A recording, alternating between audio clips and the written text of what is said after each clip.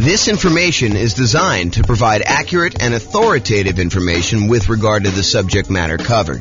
It is offered with the understanding that the presenters are not engaged in rendering legal, accounting, or other professional services. If legal advice or other expert advice is required, the services of a competent professional should be sought. Welcome to the Topeka Real Estate Investing and Real Estate Financial Planning Podcast.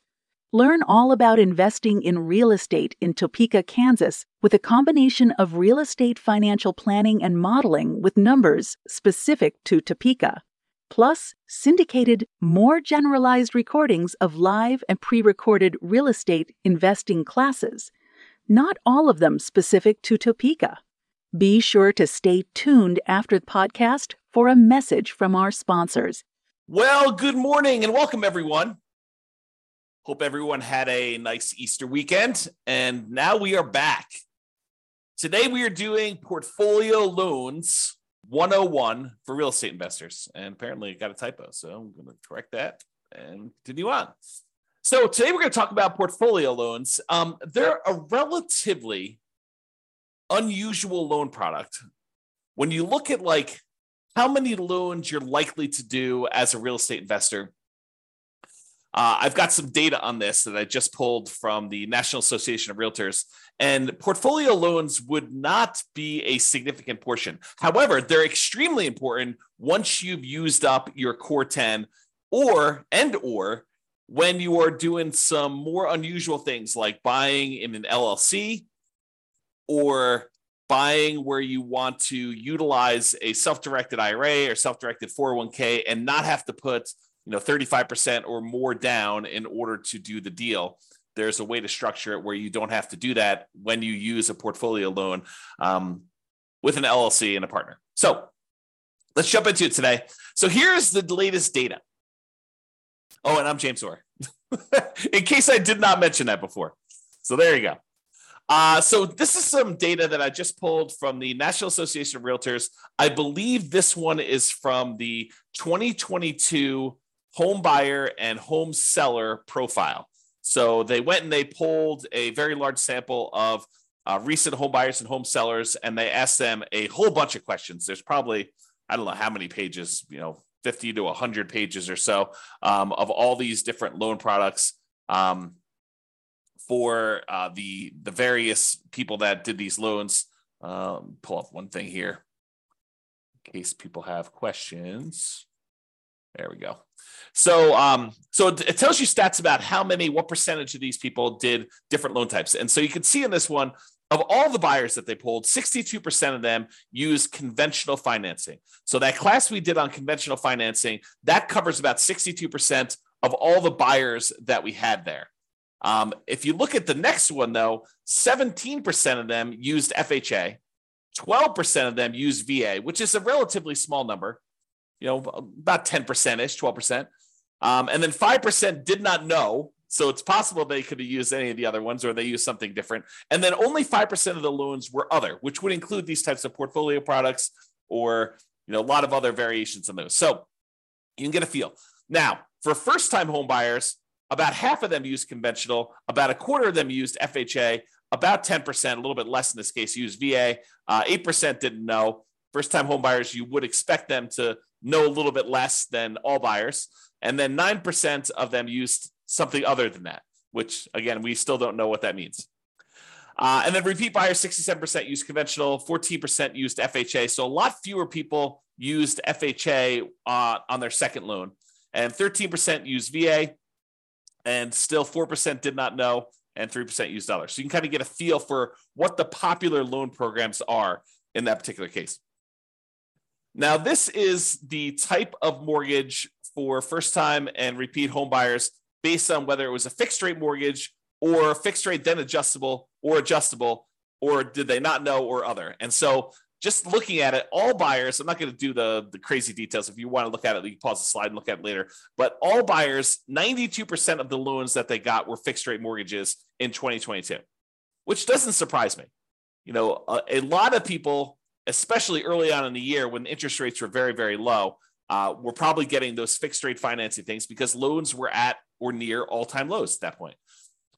I would expect in 2023 to see a slight uptick in the number of adjustable rate mortgages, because I think, to their detriment, some folks are using some type of adjustable rate mortgage thinking that, oh, I'm only going to be in this property for a year, 2 or 3, and or that rates are going to go back down and I'll be able to refinance out.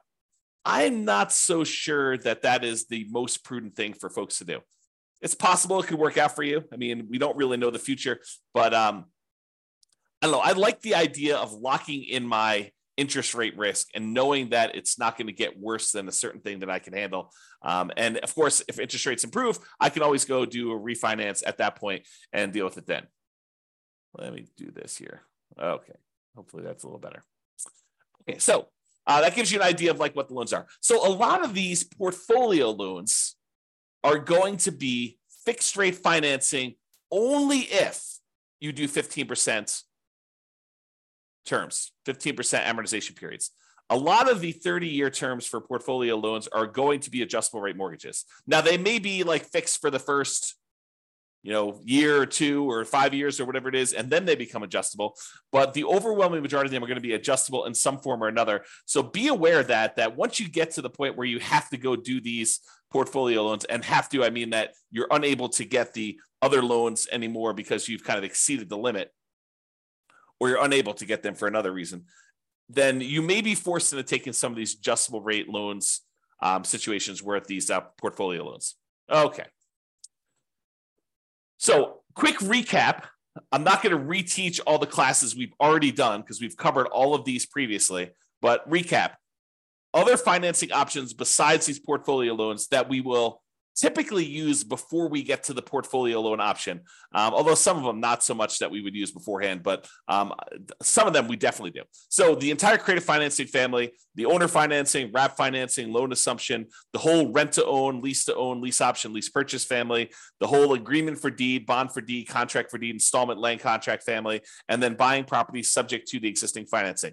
That whole group is what we consider creative financing, and we've covered those previously. I'm not going to cover them again. We could usually do low down payment options a lot of times with those, and in some cases, we may be able to structure nothing down loan options there. For private money, we are going to grandma, someone that we already know who is not in the business of making loans, and we're asking them to loan us money in order to buy real estate. We can negotiate low or nothing down options there. It's usually based on some type of relationship or trust with that person, and a little bit of negotiating probably. The quality of the deal probably does help in those cases in order to get the private money. Then there's the whole hard money family, which is usually someone who is in the business of making loans against real estate. You're very likely to be able to negotiate some type of low down payment. In some cases, probably even nothing down if the deal is good enough. And it's usually based on the quality of the deal. And sometimes a little bit of negotiation there. For the hard money loans, they are generally commercial loans only. They are not usually loans to do owner occupants with. So you'll be limited in what you could do there. There may also be some local banks that offer low or nothing down loan programs, which are different than what we've already covered. So you can go check out those as well.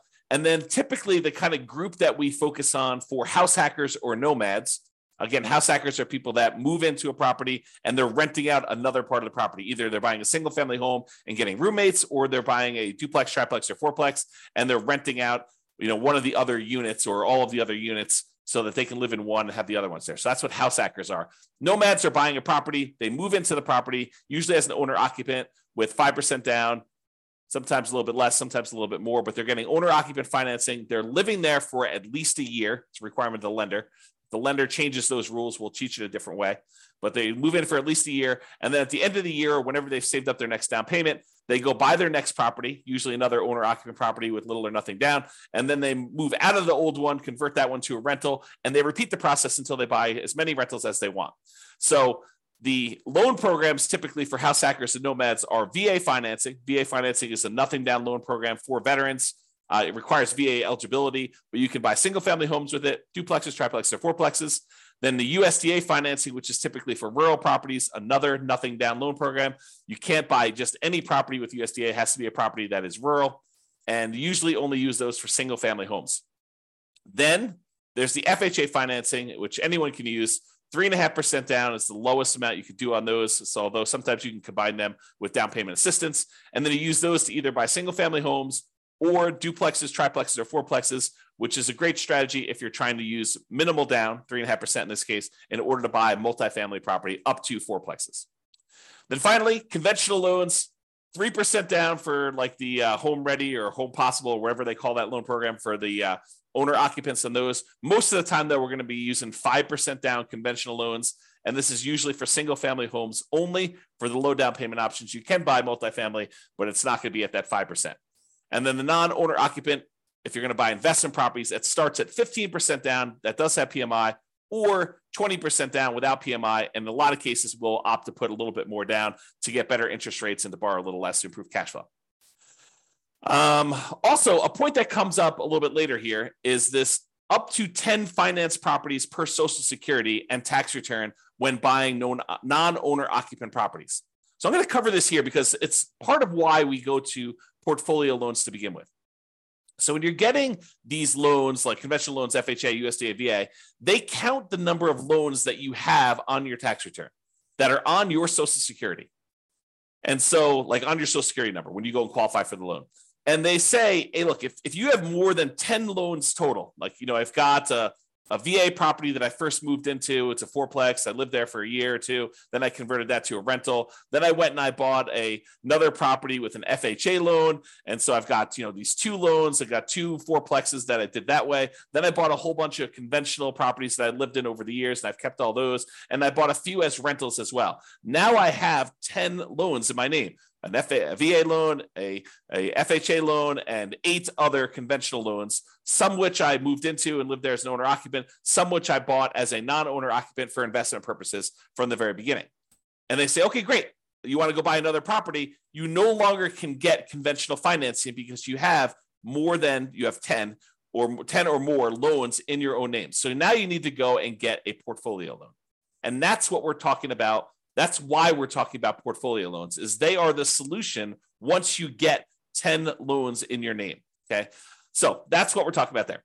So just another couple comments here about other financing options. Sometimes we will use down payment assistance, especially if you're a first-time home buyer, in order to buy a property and get some help with the down payment. And that's usually in conjunction with FHA, although you probably could do it with some other ones. And then these portfolio loans, which we're using today. Okay, so portfolio loans. So some people will choose to use portfolio loans as a nomad or house hacker, and they're approved to do that. Not that they're like not allowed at all. Although, as we will cover in a class I think we're doing on Friday, your kind of loan planning class, you will find out that we probably should not be using a portfolio loan early on if we can avoid it. There's a optimal path or optimal paths, kind of like a best case strategy that we should use when we're talking about doing loans for nomads and house hackers. And we will talk about that Friday when we talk about loan planning. But when you run out of your conventional loan spots, portfolio lenders are usually the next stop. And usually portfolio lenders are local banks that make loans that they keep. They're not selling them on the secondary market. They're not making an FHA loan or a VA loan or a USDA loan or a conventional loan and then selling it on the third market to someone else, a quasi-government agency who's buying those. They're usually keeping them in their own portfolio, and that's why they're called portfolio loans or portfolio lenders. And so you need to find the lender. Not that those banks don't do other loans as well, but they also have a portion of their loans that they generate that they keep on their own books as in their own portfolio. Okay. So we prefer typically 30-year fixed rate conventional financing, especially when we're doing the nomad strategy or house hacking strategy, and even honestly for long-term buy and hold.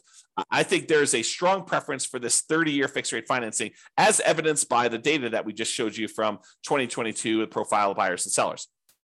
However, once you get to this point where you run out of conventional loan spots, you've got 10 or more loans on your Social Security number, then we go to these portfolio lenders. And a lot of these are typically like a 3-year fixed rate financing, then it adjusts every year, which we call a 3-year ARM, or a 5-year fixed period, and then it becomes an adjustable rate mortgage after that, for the next 25 years, or a 7-year ARM where it's fixed for 7 years, and then after that, it adjusts every year or 6 months or whatever the terms are for your particular loan, where it becomes adjustable. And a lot of these loans, they are 30-year amortizations, which means that they're scheduled to last for 30 years and that the loan will be paid off after 30 years. But they are adjustable rate mortgages, meaning that the interest rate on them is adjust with whatever the prevailing interest rate at the time is. So if interest rates go up, your payment could go up, which could get very ugly.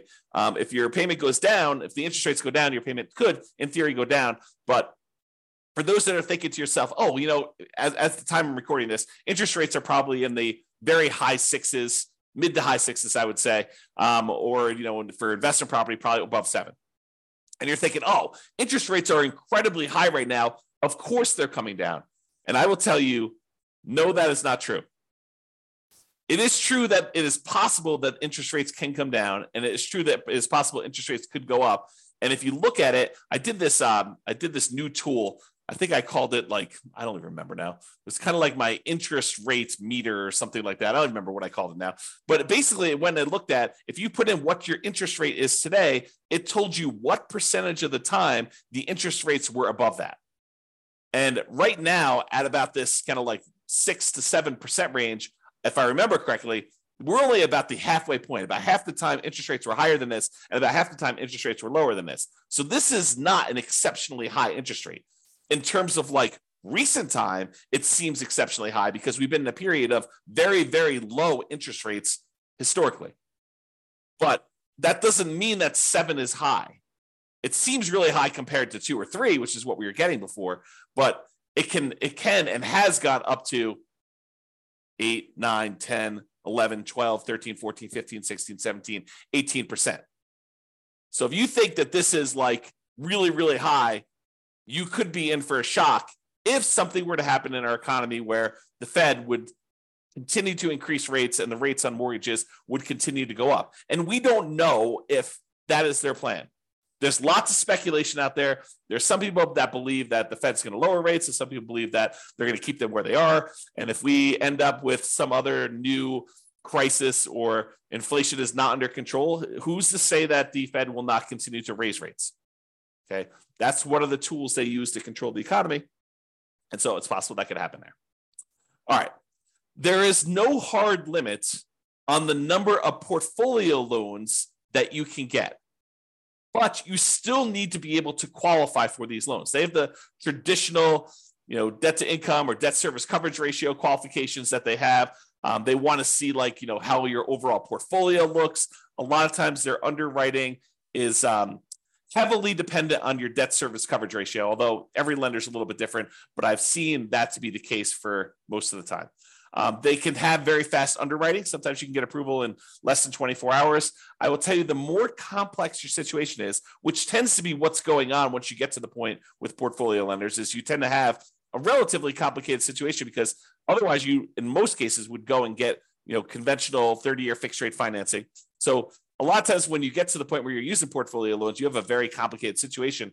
But the more complicated it is, typically the longer it will take to get qualified. That's just been my experience through my clients. Bigger purchases tend to go to a loan committee where they have different people look over the loan and approve them. It's not just the lender themselves, the mortgage originator. And the relationship with the bank does matter, especially how much you have on deposit. That can be a factor in whether or not you qualify. So realize you want to have relationships with the banks that you're going to be doing portfolio loans with, especially if you plan on doing more than one. The more you do, the more important I think that relationship with the bank is going to be in your ability to get loans there. Now, I had one more thing before we end this, and that is there is a significant advantage to being able to use a portfolio lender in order to do self-directed retirement accounts when you're buying rental properties. So traditionally, if you want to go use your self-directed retirement account in order to buy rental properties, the banks, the lenders are going to want you to not use conventional financing, not use FHA, not use VA, not use, I think I covered conventional, USDA, VA, FHA. So they're not going to want you to use those. They're going to want you to use some type of portfolio loan. And if you go to the lender and you tell them, hey, look, I've got this self-directed IRA or self-directed 401k that's got a bunch of money in it. I want to be able to get a loan with my self-directed 401k or IRA and be able to buy this rental property. They will tell you that it probably needs to be a non-recourse loan because they can't go after the IRA or the 401k in order to be made whole. So they will tell you, in order to make these loans, we will need to have a very large down payment. In most cases, they're going to take 35% down. And I will tell you, sometimes if the cash flow isn't good enough, 35% is the starting point, and they will tell you after they see your deal that it's actually, we would need you to put 42% down in order to get your DSCR where you need to be for doing this particular property. So 35% is sort of like the bottom threshold, and typically it is more than that.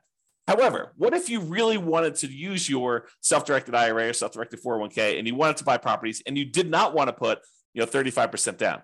Well, some portfolio lenders will allow you to do something which is a little bit unusual in my mind. So they will allow you to go in, and if you have a partner who is coming in and getting the loan, and you as the self-directed IRA or self-directed 401k are really just a limited liability partner in the LLC, providing the down payment in order to do the deal, then they will allow you to do that deal with 20% down.